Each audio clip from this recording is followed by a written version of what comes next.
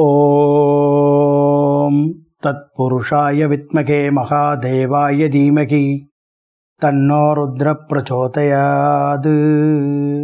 ஓம் நம சிவாய. தென்னாடுடைய சிவனே போற்றி, எந்நாட்டவர்க்கும் இறைவா போற்றி. நமச்சிவாய வாழ்க, நாதந்தாள் வாழ்க, இமைப்பொழுதும் என் நெஞ்சில் நீங்காதான் வாழ்க. இன்று 43வது சிவஸ்தலமாக விளங்கக்கூடிய திருவியலூர் என்றும் திருவிஷநல்லூர் என்றும் அழைக்கப்படுகிற அருள்மிகு சிவயோகிநாத சுவாமி திருக்கோயிலை அழகுற தரிசிக்கின்றோம். இன்று நாம் தரிசிக்கக்கூடிய இந்த ஆலயம் சிறப்பும் பெருமையும் பெற்றிருக்கக்கூடியது என்றால், இது ரிஷபராசி ரிஷப லக்னத்தில் பிறந்தவர்கள், அதாவது ரோகிணி, மிருகசீரிஷம், கிருத்திகை நட்சத்திரத்தில் பிறந்தவர்கள் தாங்கள் சென்று வழிபட வேண்டிய பிரார்த்தனை ஸ்தலமாக அமைந்திருக்கக்கூடியதாக இருக்கிறது. இந்த சிறப்பு பெற்றிருக்கக்கூடிய இந்த ஸ்தலத்தினுடைய பெயர் ஏன் இவ்வாறு அழைக்கப்படுகிறது? திருவிஷ என்று சொன்னால் பல புலவர்கள் ஒன்று கூடி பாடிய இடம் என்று சொல்வார்கள் தமிழிலே. அப்படி அமைந்த ஒரு நல்லூரை திருவிஷநல்லூர் என்று சொல்கிறார்கள். இப்படி இந்த பகுதியிலே அமைந்த சிறந்த ஒரு மிகவும் மகான் என்று சொன்னால் அவர் ஸ்ரீதர் ஐயாவால் என்று சொல்லக்கூடிய சிறந்த ஒரு சிவபக்தர்.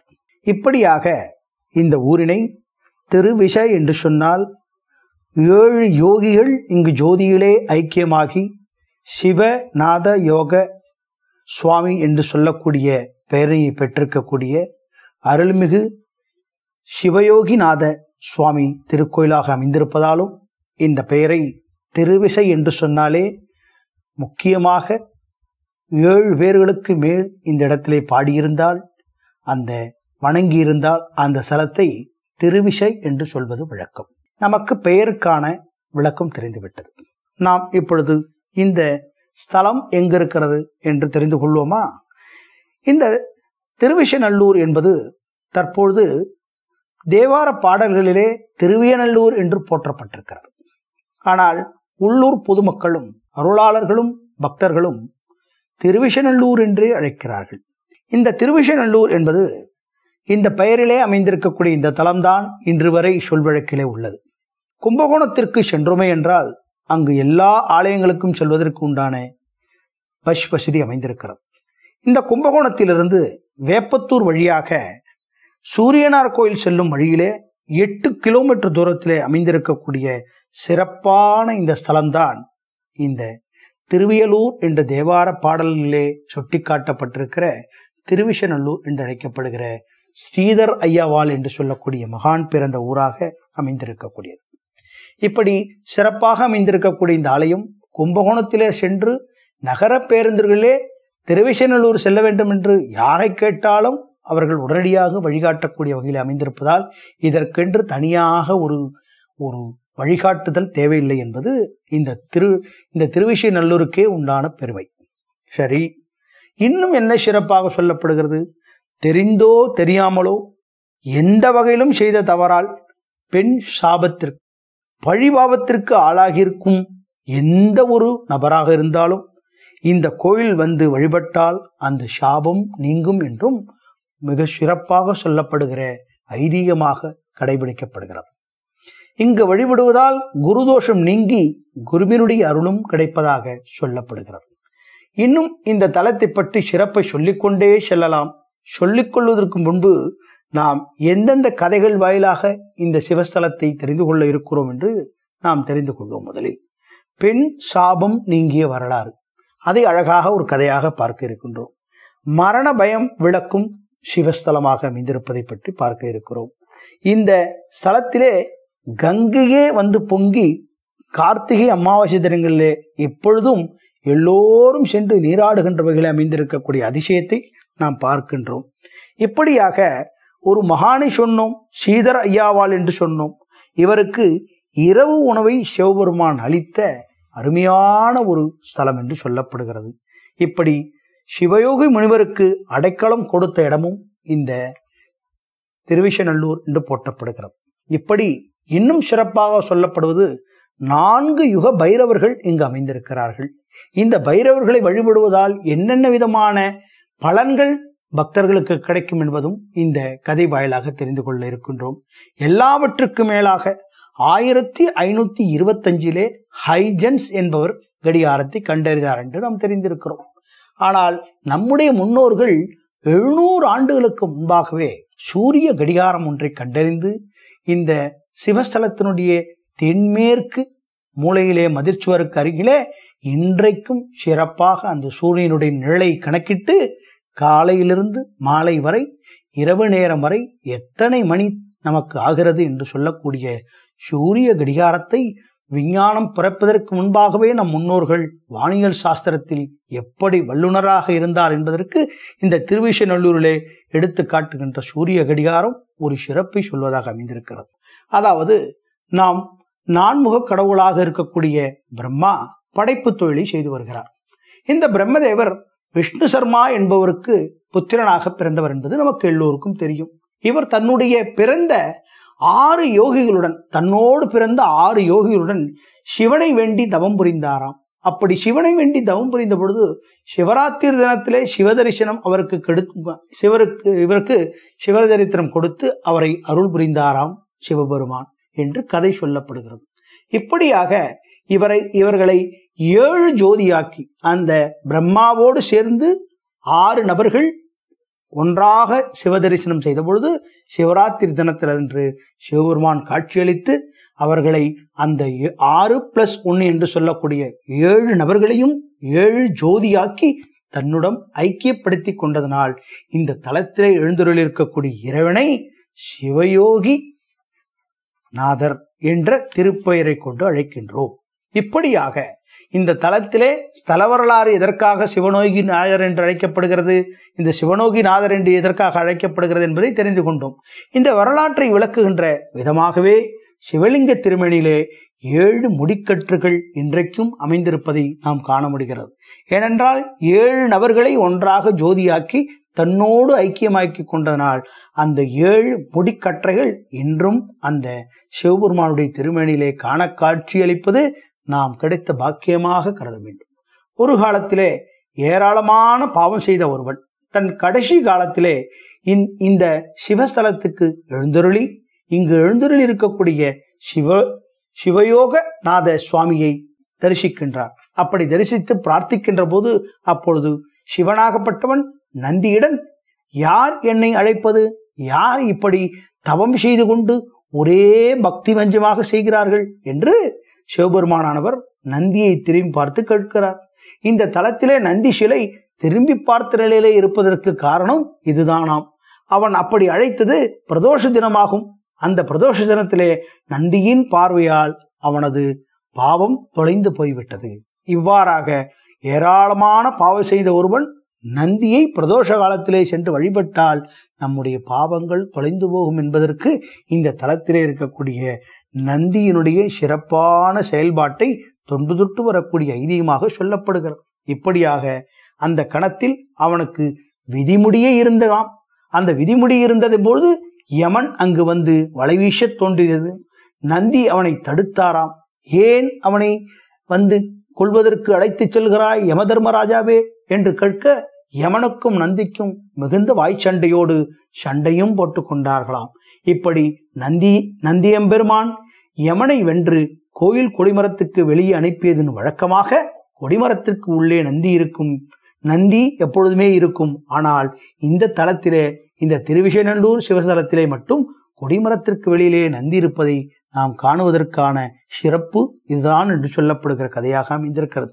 இப்படியாக ஸ்தல வரலாறிலே ஒருவனை காப்பாற்றி ஒரு பிரம்மாவோடு வந்த 6 யோகிகளையும் தன்னுள்ளே 7 ஜோதியாக்கி ஐக்கியமாக்கி கொண்டதனால் இவரை சிவயோகி நாதர் சுவாமி என்ற திருப்பெயரோடு அழைத்து இந்த திருக்கோயில் உருவானதற்கான வரலாறை சொல்லப்படுகிறது. ஏற்கனவே சொன்னீர்களே, 4முக பைரவர் என்று சொன்னீர்களே, ஸ்ரீதர் ஐயாவால் என்று சொன்னீர்களே, மரண பயம் விளக்கும் தலம் என்று சொல்கிறீர்களே, என்னது புதுசாக இருக்கிறது என்று நாம் கேட்க தோன்றும். பெண் சாபம் நீங்கிய தலம் என்று சொன்னீர்களே, அது என்ன என்று சொன்னால், கேரளத்து மன்னன் ஒருவன் சிறப்பாக ஆண்டு வந்து கொண்டிருந்திருக்கிறான். ஒருவன் பெண்களை வஞ்சித்து ஏமாற்றி வாழ்ந்து வந்தானாம். இப்படி ஏமாற்றி வாழ்ந்து வந்த காலத்திலே அவன் தன் தவறை பின்னாளிலே உணர்ந்து பாவ வாழ்க்கையிலிருந்து மீள என்ன செய்வது என்று பரிதவித்தானாம். இத்தலத்தை பற்றி கேள்விப்பட்டதன் காரணமாக இங்கு வந்து காவிரியிலே நீராடி இத்தலத்திலே உறையும் இறைவனிடத்திலே தனக்கு ஏற்பட்டுள்ள பெண் பாவத்தை, பழிபாவத்தை, சாபங்களை தீர மனமுருக வேண்டி தரிசித்து பெண்களின் பழிபாவத்திலிருந்து விடுபட்டான் என்பதுதான் இந்த தலவரலாறு கூறுகிறது. இதற்கு காரணம், இந்த தலத்திலே எழுந்தருளிருக்கக்கூடிய சிவபெருமான் ஏற்படும் நல் அதிர்வுகளை அழகாக அவன் மனதை நல்வழி கொண்டு வந்து அவனை மாற்றக்கூடிய மனநிலையை உருவாக்கக்கூடிய அருளை வழங்குகிறார் என்கிற ஒரு சிறப்பையும், இந்த ஆலயத்திற்கு வந்து வணங்கக்கூடிய, இந்த பாவத்தை போக்கக்கூடிய வேண்டும் என்று வேண்டுதல் செய்பவர்களுக்கு இது உடனடியாக நடைபெறுவதை அங்கு வந்து சொல்ல கேட்டு நாமும் தெரிந்து கொள்ள முடிகிறது. இப்படியாக இந்த தலத்தில் ஏற்படும் நல்ல அதிர்வுகளாலே அவன் மனதை நல்வழிப்படுத்தி கொண்டு அவன் மீண்டும் பழைய நபராக, அதாவது பெண் சாபத்திலிருந்து நீங்கி தன்னை நல்வழிப்படுத்தி கொள்ளக்கூடிய ஒரு தலமாக அமைந்திருக்கிறது. ஒவ்வொரு தலத்திலும் ஒவ்வொரு புனித அரிய இறை அதிர்வுகளை பிரபஞ்சத்திலிருந்து சிவன் கொடுத்து கொண்டுதான் நாள்தோறும் இருக்கிறார். அது நம் உடலில் புகுந்து நாம் அனுபவிக்க வேண்டிய துன்பங்களை குறைப்பதாகவும் நம்மை வாழ்வில் மேலும் மேலும் நன்மை ஏற்படுத்துகின்ற வகையிலே உயர்ந்து கொண்டே செல்வதற்கு உண்டான எல்லா வழிவுகளையும் செய்வதென்றும் அங்கு சொல்லப்படுகிறது.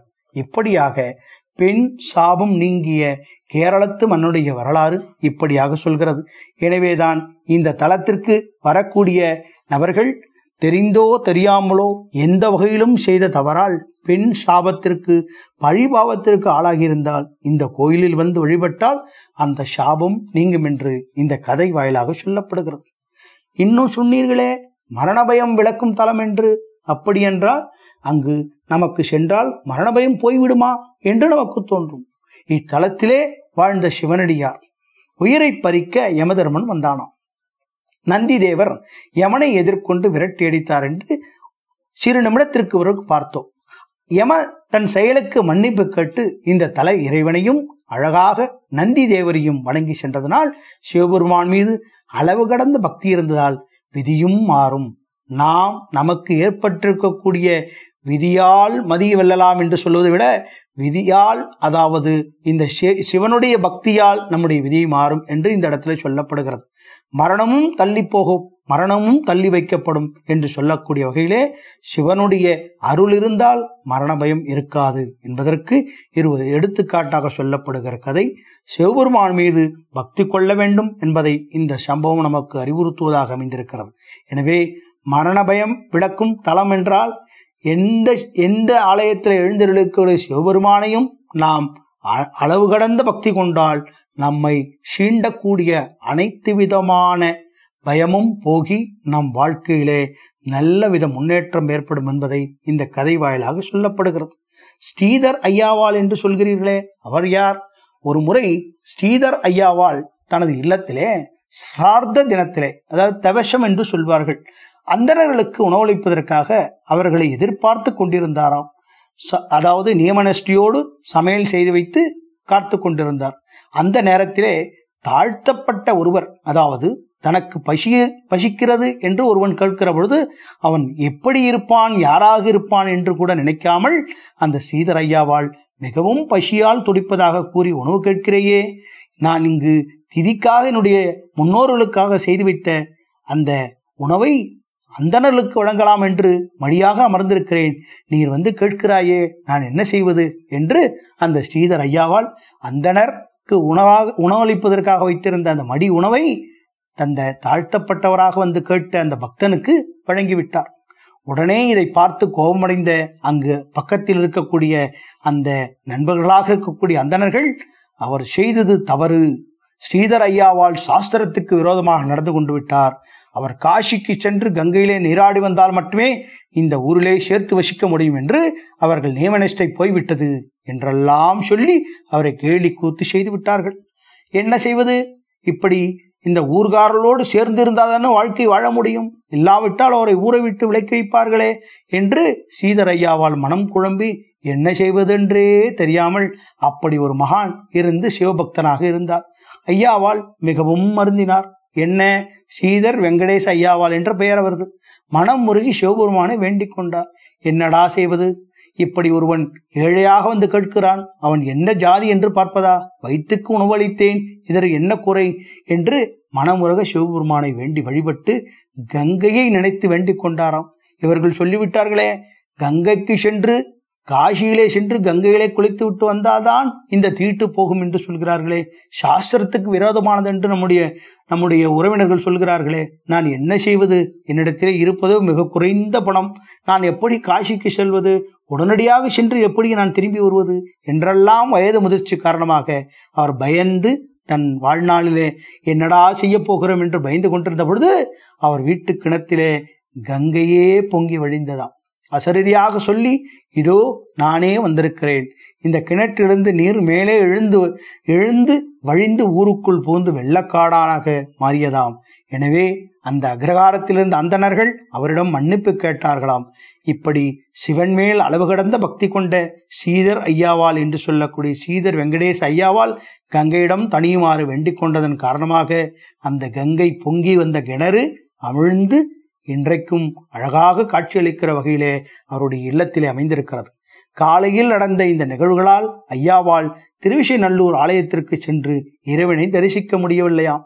அன்று மாலை திருவிசைநல்லூர் ஆலயத்திலே அசரீதியாக மதியம் நாம் ஐயாவால் வீட்டில் திதியில் உண்டதால் இரவு நைவேத்தியம் வேண்டாம் என்று கேட்டதாம்.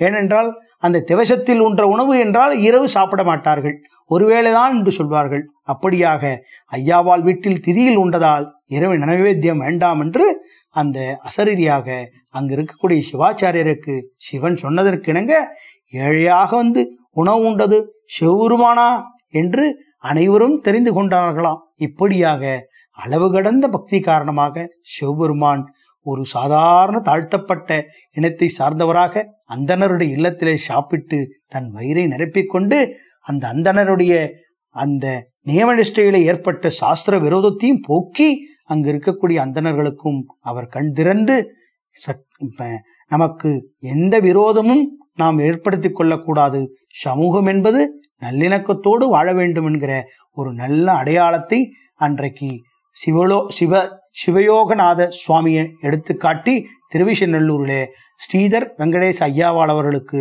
அழகாக காட்சி கொடுத்து அங்கு இருக்கக்கூடிய எல்லா பக்தர்களுக்கும் இதை தெரிவித்த விதமே அன்றைக்கு எதுவுமே, அதாவது உயர்வு தாழ்வு இல்லை, மனிதமினம் என்பது வயிற்றுக்காக யார் வந்து உதவி கேட்டாலும் செய்ய வேண்டும் என்கிற அந்த சிரத்தையான ஒரு நல்ல எண்ணத்தை உருவாக்கி இருக்கக்கூடிய ஸ்ரீதர் ஐயாவால் இரவு உணவு அளித்த சிவபெருமான் என்று சொன்னீர்களே, அது என்ன கதை என்று பார்த்தால், ஐயாவால் தினமும் காலையிலே திருவிசைநல்லூர் சிவனை வழிபட்டு மாலையிலே திருவிடைமுருதூர் சென்று மகாலிங்க சுவாமியை வணங்கிவிட்டு வந்து பிறகுதான் இரவு இல்லத்திலே உணவு உண்பது தொடர்ந்து வழக்கமாக வைத்துக் கொண்டிருந்தாராம். 2 ஊர்களுக்கும் நடுவிலே வீரசோழன் என்ற ஒரு ஆறு ஓடிக்கொண்டிருக்கிறது. அந்த ஆற்றை கடந்தே திருவிடைமுருதூர் செல்ல வேண்டுமா. இந்த சிவபெருமானுடைய திருவிளையாடல் காரணமாக ஒரு நாள் ஆற்றில் வெள்ளம் பெருக்கெடுத்து ஓடியதாம். இதனால் திருவிடைமுருதூர் செல்ல முடியாமல் மனம் வருந்தி மீண்டும் இரவு திருவிசைநல்லூர் வீட்டுக்கே வந்து விட்டாராம். இரவு உணவு உண்ணாமலேயே நாம் மகாலிங்க சுவாமியை தரிசிக்கவில்லையே, எப்படி இரவு உணவு உண்ணுவது என்று எண்ணிக்கொண்டு வந்து இரவு படுத்து விட்டாராம். அப்பொழுது வீட்டின் கதவு தட்டப்பட்டதும் ஒரு ஓசை கேட்டதாம். படுத்து உறங்கிக் கொண்டிருக்கும் பொழுது ஓசை கேட்டதாம். கதவை திறந்து பார்க்கிறார் ஸ்ரீதர் ஐயாவால். அங்கே திருவிடைமருதூர் ஆலய அர்ச்சகர்கள் பிரசாத தட்டுடன் நின்று கொண்டிருந்தார்களாம். என்ன, இங்கு வந்திருக்கிறீர்கள்? நான் ஒன்றும் பிரசாதத்துக்கு நான் கட்டளை செலுத்தவில்லையே, எப்படி எனக்கு வந்து பிரசாதத்தை வழங்குகிறீர்கள் என்று சொல்ல, திருவிடைமருதூர் சிவனை வழிபடாமல் இரவு உணவு உண்ணமாட்டீர்கள் என்பது எனக்கு தெரியும், அதனாலேதான் நான் கோயில் பிரசாதத்தை வெள்ளம் அடைந்த பிறகு வீரசோழன் ஆற்றை கடந்து வந்து உங்களுக்கு வழங்குவதற்காக வந்து விட்டேன் என்றாராம். உடனே ஐயாவால் அவர்கள் சிவபெருமானுடைய கருணையை நினைத்து மகிழ்ந்தாராம். நான் எப்பேற்பட்ட புண்ணியம் செய்திருக்கிறேன், உன்னுடைய பிரசாதத்தை இரவு சாப்பிட்டு விட்டுதானே ஒவ்வொரு நாளும் நான் உணங்குவேன், இப்பொழுதும் உன்னை தரிசிக்க முடியாமல் இருந்தனே, உன் பிரசாதமே எனக்கு தரிசனமாக கிடைத்து விட்டது என்று எண்ணி அர்ச்சகரை தன் வீட்டிலே இரவு தங்க சொன்னாராம். அவரும் தங்கினார்களாம். குளிர் அதிகமாக இருந்த காரணத்தினாலே அவருக்கு ஐயாவால் கம்பளி எடுத்து வந்து போர்த்தி கொள்ளுங்கள், குளிர் இதமாக இருக்கும் என்று அர்ச்சகருக்கு போர்த்தி விட்டாராம். விடிந்ததும் சொல்லாமலே எழுந்து அந்த அர்ச்சகர் சென்று விட்டாராம். எங்கடா அர்ச்சகரை காணவில்லை, காலையிலே ஏதாவது வழங்கலாம் என்று பார்த்தாராம். ஆகாரம் வழங்கிவிட்ட பிறகு அவர் செல்ல வைக்கலாமே என்று பார்க்கிற பொழுது அர்ச்சகரை காணவில்லை. சரி, அதிகாலையிலேயே திருவனந்தபுரம் செல்ல போகிறோமே, அங்கு அவர் பூ பறிப்பதற்கு பூஜை பொருள் வாங்குவதற்கு நமக்கு சொல்லாமலே சென்று விட்டார் போல எண்ணி அவர் அன்று முதல் நாள் இரவு தன் வீட்டிற்கு வந்த அர்ச்சகர் கோயிலே திறந்து கொண்டிருப்பதை பார்த்தாராம். சுவாமி, என்னிடம் சொல்லாமலேயே வந்து விட்டீர்களே, அப்படி என்ன அவசரம்? நான் வந்த பிறகுதானே நீங்க கோயிலே திறக்கிறீர்கள், என்ன வேற ஏதாவது விசேஷமா என்று கேட்க அர்ச்சகர் திகைத்து போனாராம். என்ன சொல்கிறீர்கள்? நான் எப்பொழுது உங்கள் வீட்டுக்கு வந்தேன்? நான் எப்பொழுதும் உங்கள் இல்லத்துக்கு வரவே இல்லையே. கோயிலை திறந்து கருவறை கதவை திறக்கும் போது நேற்று இரவு அர்ச்சகருக்கு போர்த்துவிட்ட அந்த கம்பளியை ஈசன் திருமேனியிலே அலங்கரித்து கொண்டிருந்ததாம். அர்ச்சகராக வந்தது யார் என்று தெரியவில்லையா? திருவிடைமுருது மகாலிங்க சுவாமியே என்பதை அப்பொழுது ஐயாவால் உணர்ந்து சிவபெருமான் கருணையை எண்ணி அப்படி மகிழ்ந்து, என்னுடைய பிரார்த்தனையை நீ ஏற்றுக்கொண்டு என்னுடைய மனம் இறங்கி கருணை இறங்கி நான் உன்னை பார்த்த பிறகுதான் இரவு உண்பேன் என்று தெரிந்து கொண்டு எனக்கு அருள் வழங்கியிருக்கிறாயே என்று எண்ணி சிவபெருமானே தனக்கு உளவளித்த கதை இவ்வாறாக சொல்லப்படுகிறது. இப்படியாக இன்னும் சிறப்பாக சொல்லப்படுகிற இந்த ஆலயத்தினுடைய சிறப்பு என்னவென்றால், 4 யுக பைரவர்கள் இங்கு காட்சியளிக்கிறார்கள். இந்த தலத்திலே மட்டும்தான் சதுர்கால பைரவர் சன்னதி மிகவும் சிறப்புடையது என்று போற்றப்படுகிறது.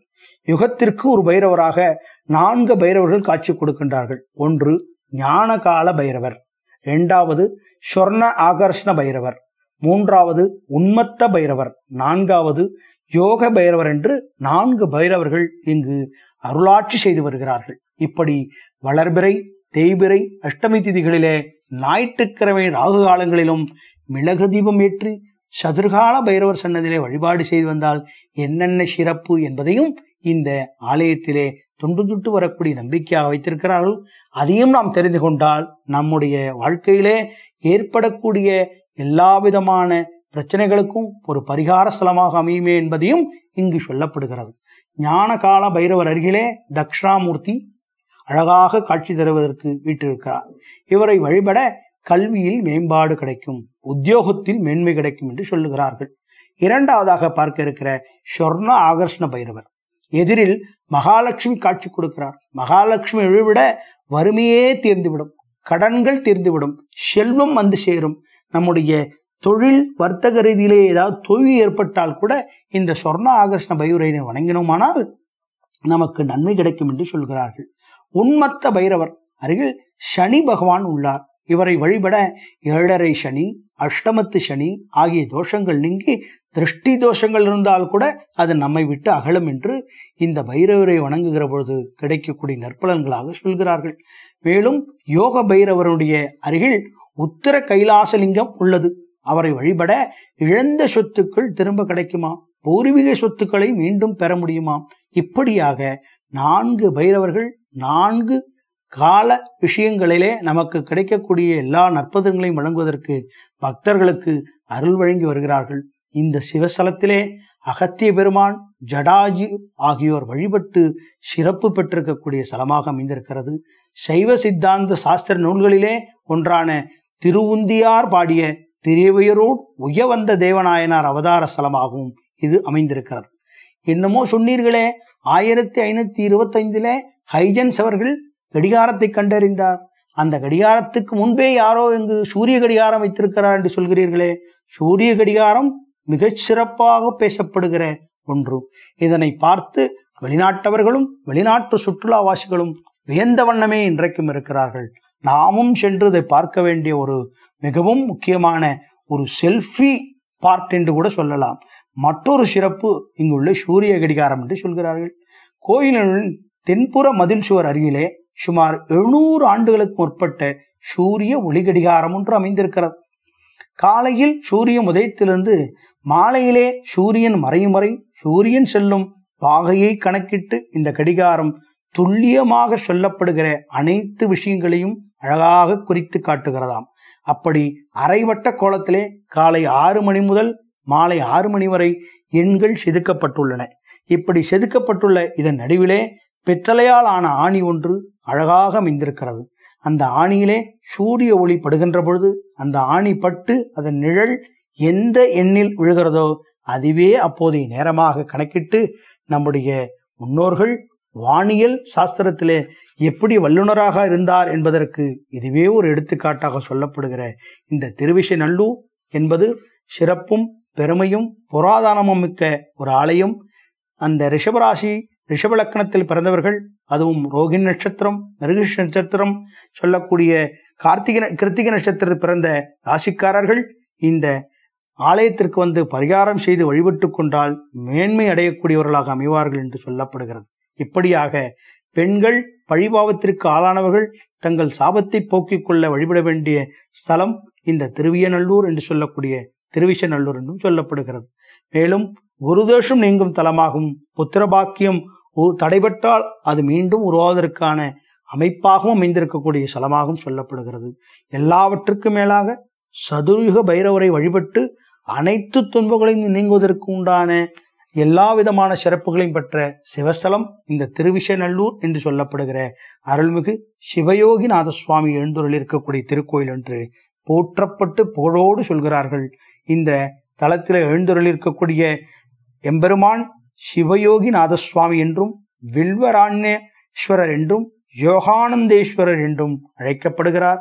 இங்கு எழுந்துருளக்கூடிய அம்பிகையின் திருநாமம் சௌந்தரநாயகி, சாந்தநாயகி என்ற திருநாமத்தோடு அழைக்கப்படுகிறார். இந்த சிவஸ்தலத்தினுடைய தலவிருட்சம் வில்வமரம். இந்த சிவஸ்தலத்தினுடைய தீர்த்தமாக ஜடாயு தீர்த்தம் உட்பட 8 தீர்த்தங்கள் அமைந்திருப்பதாக சொல்லப்படுகிறது. இப்படி புகழும் பெருமையும் ஸ்ரீதர் ஐயாவால் போன்ற மகான்கள் நம்முடைய மிகப்பெரிய அவருடைய அவதார ஸ்தலமாக இருக்கக்கூடிய இந்த திருவிசைநல்லூர் என்பது போற்றப்படுகிற ஊர் என்றாலும் கும்பகோணத்துக்கு சென்று யார் இந்த ஊருடைய பெயரை சொன்னாலும் அரை மணி நேரத்தில் கொண்டு செல்லக்கூடிய வகையிலே அமைந்திருக்கக்கூடிய சிறப்பான ஒரு ஸ்தலம் திருவியநல்லூர் அருள்மிகு சௌந்தரநாயகி சமேத சிவயோகி நாத சுவாமி திருக்கோயிலை நாமும், அதாவது ரிஷபராசியிலே பிறந்தவர்கள், ரிஷப லக்னத்தில் பிறந்தவர்கள், ரோகிணி மிருகசீரிஷம் சொல்லக்கூடிய கிருத்திகை நட்சத்திரத்தில் பிறந்தவர்களும் வழிபாட்டு பரிகாரம் செய்து கொள்ள வேண்டிய ஸ்தலமாகவும் அமைந்திருப்பதை சிறப்பாக சொல்லப்படுகிற விஷயத்தோடு செய்தியாக செய்தி நிறைவு செய்கின்றோம். ஓம் நம சிவாய. தென்னாடுடைய சிவனே போற்றி, எந்நாட்டவர்க்கும் இறைவா போற்றி.